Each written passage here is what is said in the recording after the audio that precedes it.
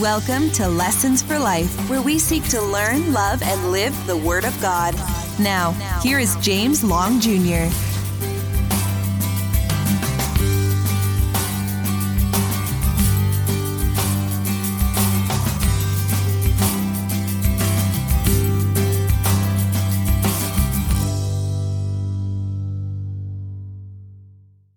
From where we've come.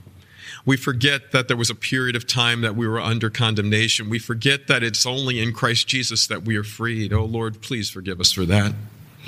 Father, forgive us for coming here to a church on a Sunday morning, not thinking of glorifying your Son, not thinking of his blood-bought work on the cross of the Lord Jesus Christ. Father, forgive us for coming to this service if we come forgetting the work of your Spirit who regenerated us, who drew us, who transforms us, who connects us with your Son in a vital union, and who is at work even this morning. Father, I pray that the words of my mouth and the meditations of my heart will be pleasing to you. In Jesus' matchless name we pray. Amen. There is therefore now no condemnation.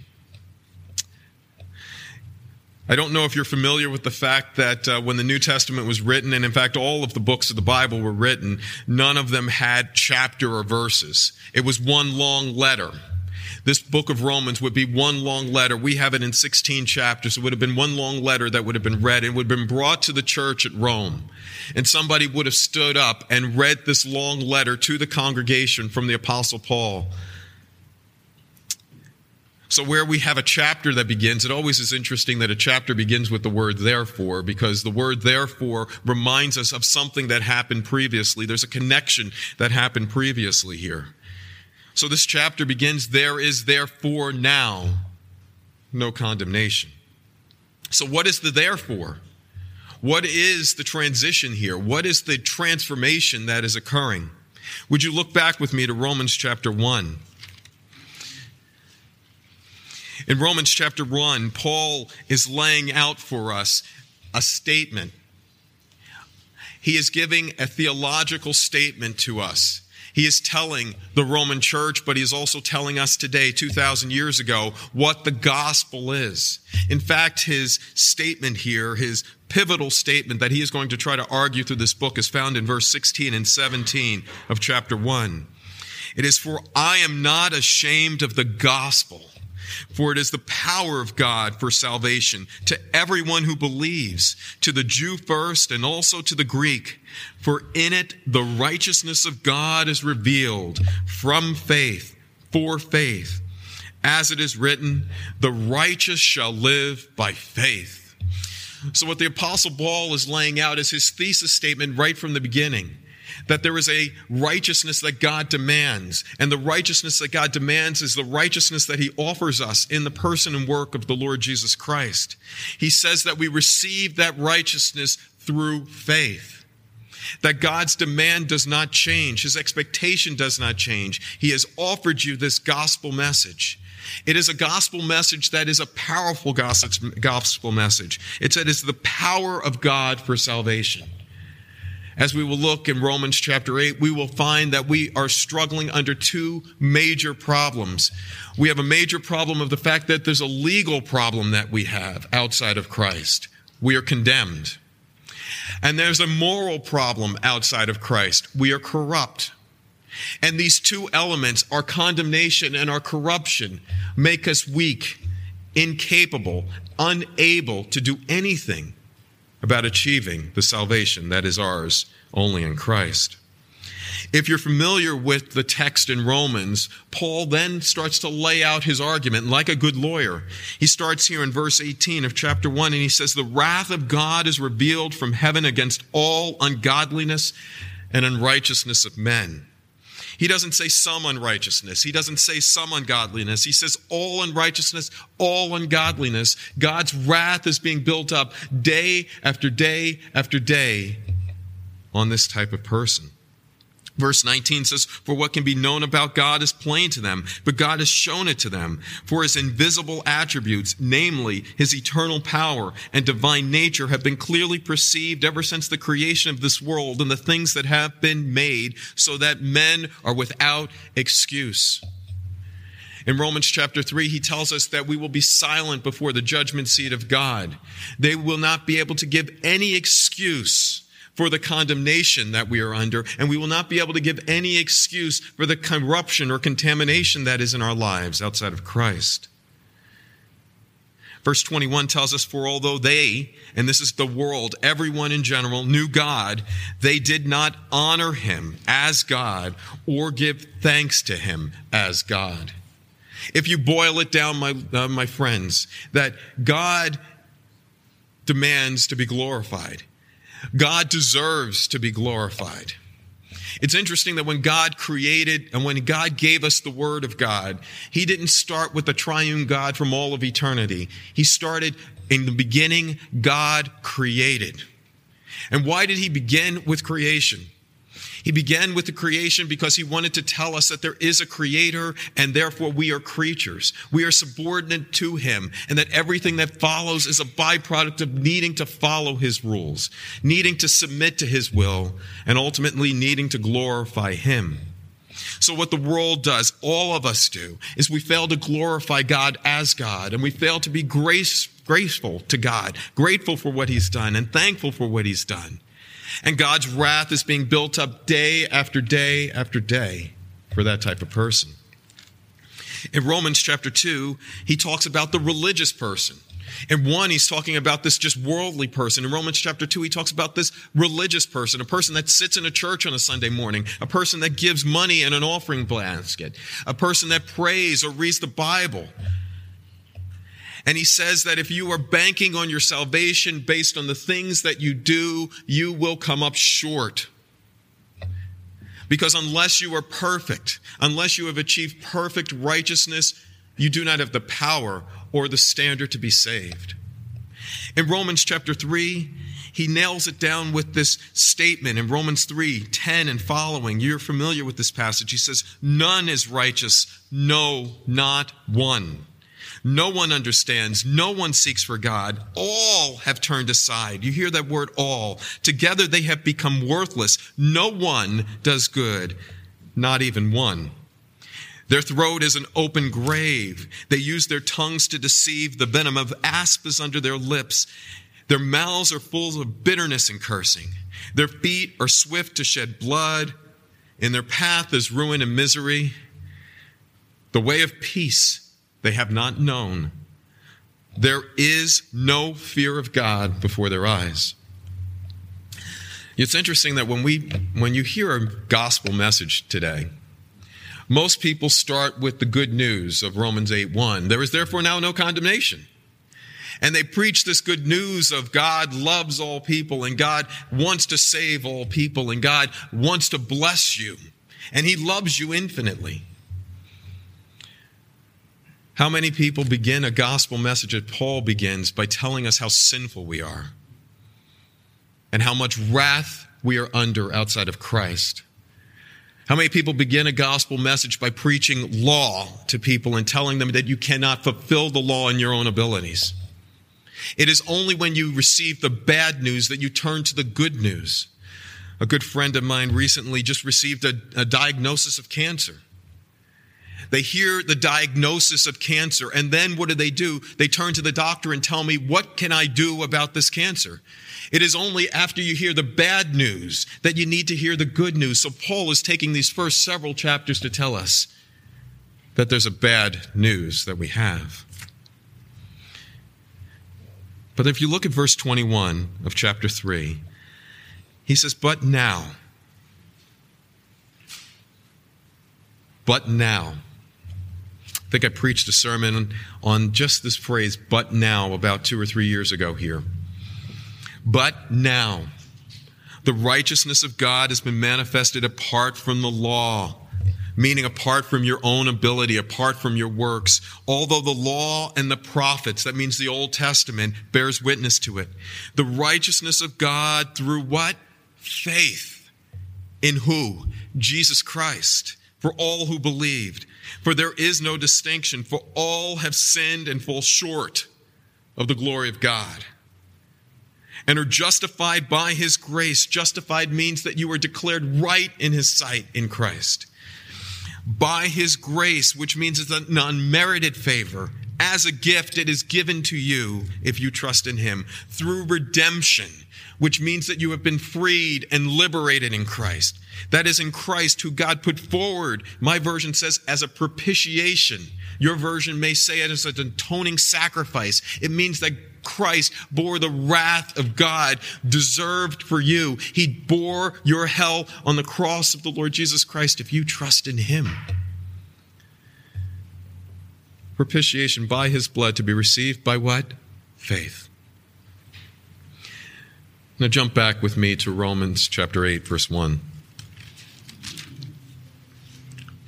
In light of the fact that God is the creator, in light of the fact that God is holy, in light of the fact that God demands righteousness, in light of the fact that we fall short day after day, in light of the fact that you and I were born with a corrupt nature, and then on top of that we sin every single day in thought, word, attitude, and action, God has given you an amazing grace.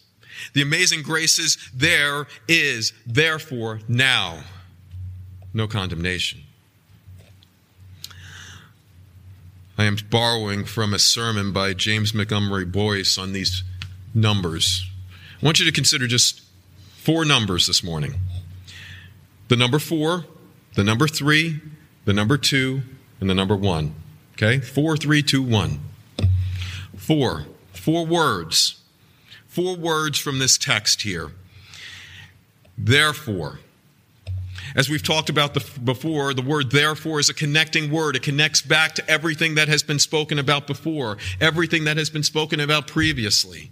Therefore, we were under condemnation. We were under his wrath. We have nothing in our ability to do about it. We have no power to transformation. We have no ability to make ourselves pleasing before a holy God. Therefore. Second word, now. That's a beautiful word to me.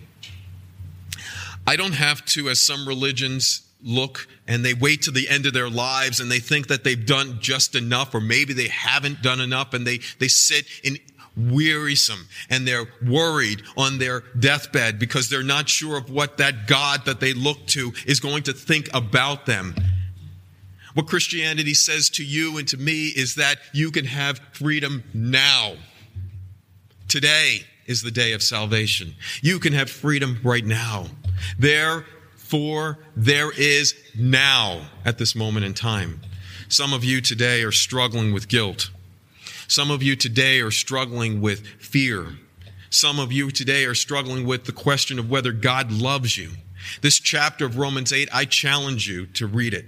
I challenge you to saturate your mind on it, because this whole chapter was given to you to remind you that God loves those who are in Christ Jesus. He empowers those who are in Christ Jesus. He will never be separated from those who are in Christ Jesus. He offers you no condemnation for those who are in Christ Jesus. Therefore, now at this moment in time, third word, no. Now in our English text, we can't really pick this up. But in the Greek, this word is like no, no, no, no, no. You know what I mean? It's not just simply no condemnation. It's kind of like when I tell my son no, and then there is no, no, no. What God is promising you in Christ is that there is no, no, no condemnation. And that moves to our fourth word. Therefore, now, no condemnation. The reason why I read verses 1 through 11 is the fact that I believe that what Scripture teaches, and I know this is uncomfortable for many, is that there are only 2 classes of people in this world. What we've attempted to do in Christianity is to make 3 classes of people. Class number 1 is the non-believer. Class number 2 is the believer who accepts Christ as Savior, but that's it. Class number 3 is the person who has accepted Jesus Christ as Savior and Lord. And that this third class of person has now received a second infilling of the Holy Spirit, has been transformed. The first person has gotten their fire insurance, but the second person is really moving towards heaven. And what this passage tells me, and if you read Scripture, it says that is only 2 classes of people in this world. Those that are in Christ or those that are in the flesh. Those that are condemned or those that are justified. Those that are in the Spirit and those that are not in the Spirit. It tells us in verse 5, if you look with me in verse 5, it says, "For those who live according to the flesh set their minds on the things of the flesh." The mentality of a carnal person is flesh. It says in verse 6 here, "For those who set their minds on the flesh is death." The destiny of the carnal person is death. It says in verse 7 that the mindset on the flesh is hostile to God. The position of the carnal person is that they are hostile to God. In verse 7 again, it says that not only are they hostile, they do not submit to God's law. It goes on to say that indeed they cannot submit to God's law. And further on, it says that the carnal person cannot please God. You know, my fear is, my brothers and sisters, my friends, this morning is that we preach a message this morning, we preach a message in churches today that give people the confidence that because you prayed one prayer 50 years ago and there has been no transformation in your life, no desire for God and His Word, no desire for the glory of Christ, no fruit in your life, that you were saved. And my brothers and sisters, my friends, the concern is this from Scripture, is that is foreign to Scripture. My wife planted 2 plants outside our room, hanging plants. Plants above ground, right? So you have one on one stake and one on another. One is a strawberry plant and the other one is a tomato plant. Now, on the tomato plant, if you look at the 2 of them, when they began, they looked exactly the same. And they started to grow. Now, the one on the right, the strawberry plant, has wilted. There's never been a bud on it. It has produced nothing. The one on the left, the tomato plant, has produced buds and now tomatoes. They were green and now they've turned red, and you see that there is life there.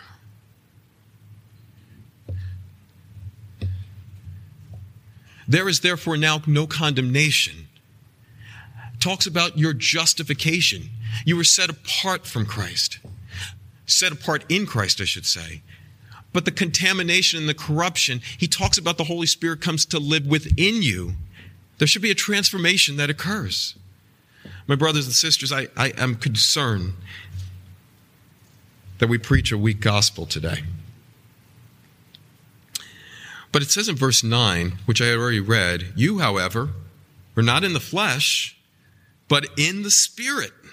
For in fact, the Spirit of God dwells in you. Anyone who does not have the Spirit of Christ does not belong to Him. But if Christ is in you, although your body is breaking down, dying because of sin, the Spirit is life because of righteousness. The Spirit of Him who raised Jesus from the dead dwells in you. He who raised Christ Jesus from the dead will also give life to your mortal bodies through His Spirit." So if the mentality of the carnal person is flesh, the mentality of the Christian person is the Spirit. If the destiny of the carnal person is death, the destiny of the Christian person, according to verse 6, is life and peace. And though it's not mentioned specifically in this passage, the position of the Christian person is peace with God. Romans 5:1.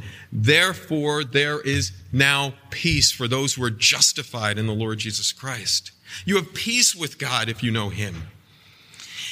Psalm 1 tells us that the Word in the Christian person, instead of not submitting to His Word, we delight in His Word. 1 Corinthians tells us that we have the ability to say no to sin. We have the ability to do His Word in Christ and in His Holy Spirit.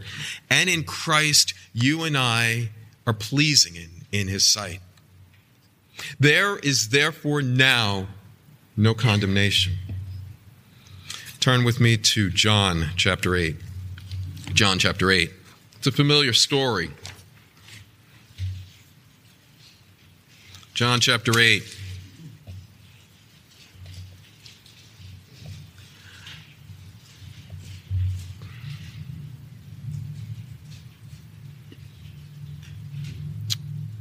Back up to 53 of chapter 7, it says, they went each to his own house, but Jesus went to the Mount of Olives. Verse 2. Early the next morning he came to the temple, and all the people came to him.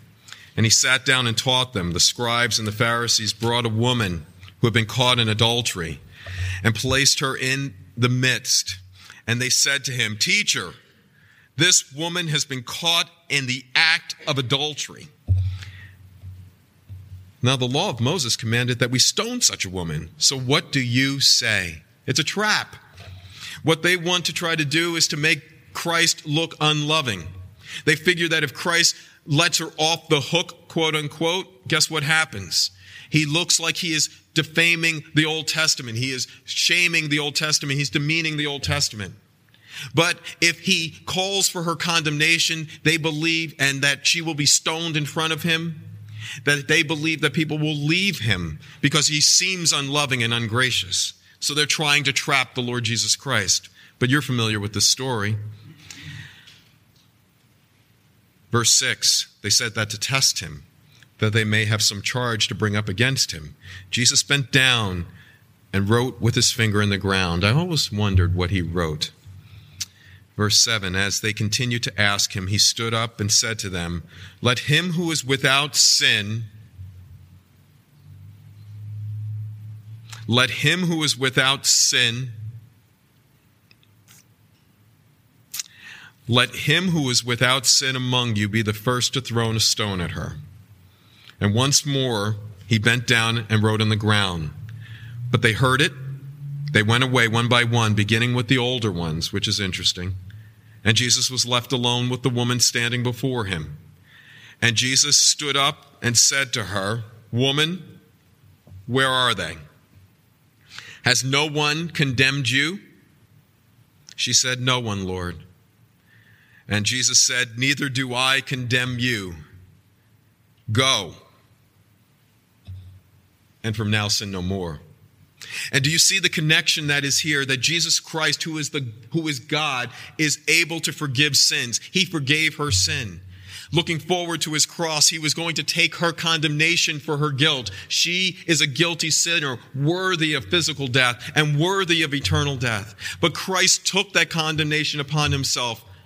And not only did he tell her to stop to believe in the condemnation-freeing work of Christ, he told her to leave her life of sin. Condemnation should lead to a transformation in life. So here's the message, my brothers and sisters. There are some of us who sit here this morning who are banking on a prayer, but are not delighting in Christ. You must delight in Christ. That's the whole goal of Christianity. There are some here today that are banking on a prayer, but you don't spend any time in the Word. It needs to be the Word that gives you the mind of the Spirit that lives within you. You must be in the Word. There are some who are banking on a prayer, but they're not living a life of obedience. Romans 8 is an assurance for those who are in Christ. If there is fruit in your life, the byproduct of that fruit is the work of the Spirit. If you love the Lord your God, Christ, that's the work of the Spirit. If you love the Word, that's a work of the Spirit. If you are growing in Christ's likeness, that's a work of the Spirit. And that is a confirmation that there is no condemnation, and that's a confirmation that there is no separation from his love. I told you that there were 4 words. Therefore, now, no condemnation. I tell you that there are 3 agents that are here. I'll give this to you to look through this week. But if you read this passage again in Romans 8, you will see that it's not only the Father who's at work here, God. You will see not only is it Jesus Christ who is at work here, who died for you and lived for you. But it is the Holy Spirit who brings you to faith. It is the Holy Spirit who regenerates dead people. It is the Holy Spirit that opens blind eyes. It is the Holy Spirit that gives you the very word. And it's the Holy Spirit that gives you the ability to live in freedom. And it is the Holy Spirit that gives you the assurance that there is therefore now no condemnation. 4 words, therefore, now, no condemnation. 3 agents, the Father, the Son, the Holy Spirit. There are 2 works that are here. The 2 works that are here is that you and I have been saved from the penalty of sin. If you trust in the Lord Jesus Christ as your Lord and Savior, you will never, ever, ever, ever have to stand before God and be condemned for eternity because of your sin. No, no, no condemnation. You have been freed from the penalty of sin. But even more than that, the second work here is that you've been freed from the power of sin in your life, my brothers and sisters. You have been set free. Free to live like Christ. Free to live in peace. Free to live in hope. Free to live in healing. Free to live in joy in Christ. 4 words, therefore, now, no condemnation. 3 agents, the Father, the Son, the Holy Spirit. 2 works, you have been set free from the penalty of sin. You have been set free from the power of sin. 1 goal, Christ-likeness, holiness. That God wants to bring a people holy, acceptable, loved, from all nations, from all tribes, from all colors, from all tongues, from all places. He wants to bring a people to himself that are going to represent him in this world and then in eternity. Condemnation is a foreign concept today, but freedom is not. We need to preach truth to people. We need to live truth in front of people.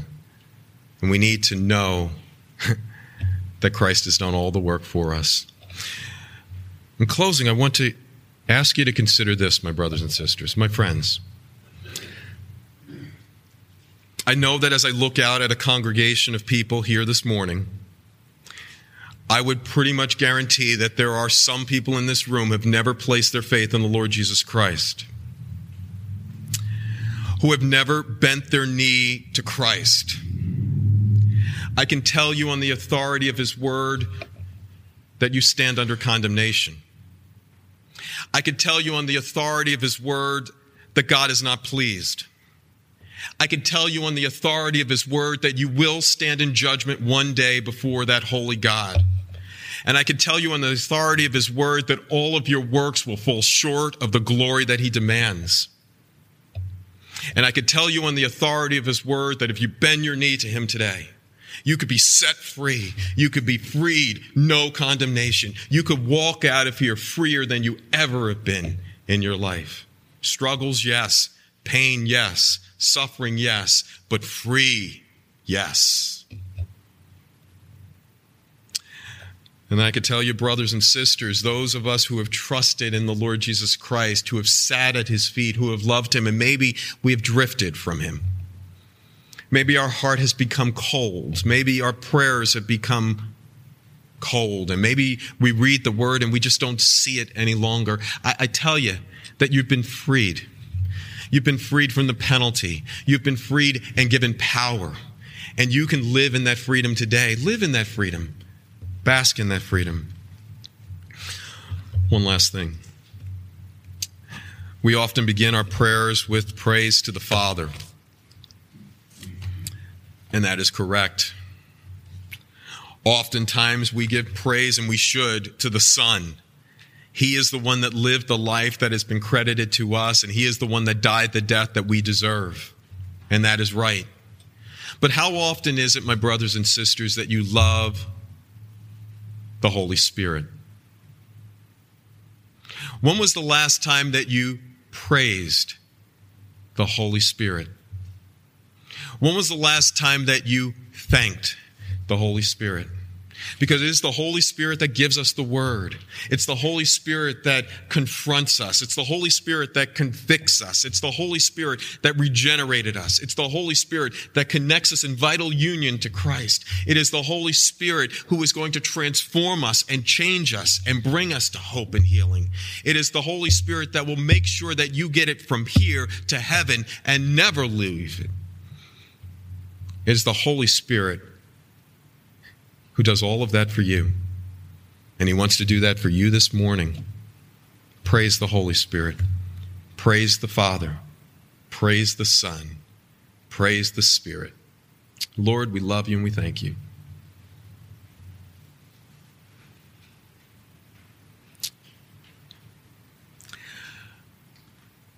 Father, I don't know if we realize how precarious our life was without your Son.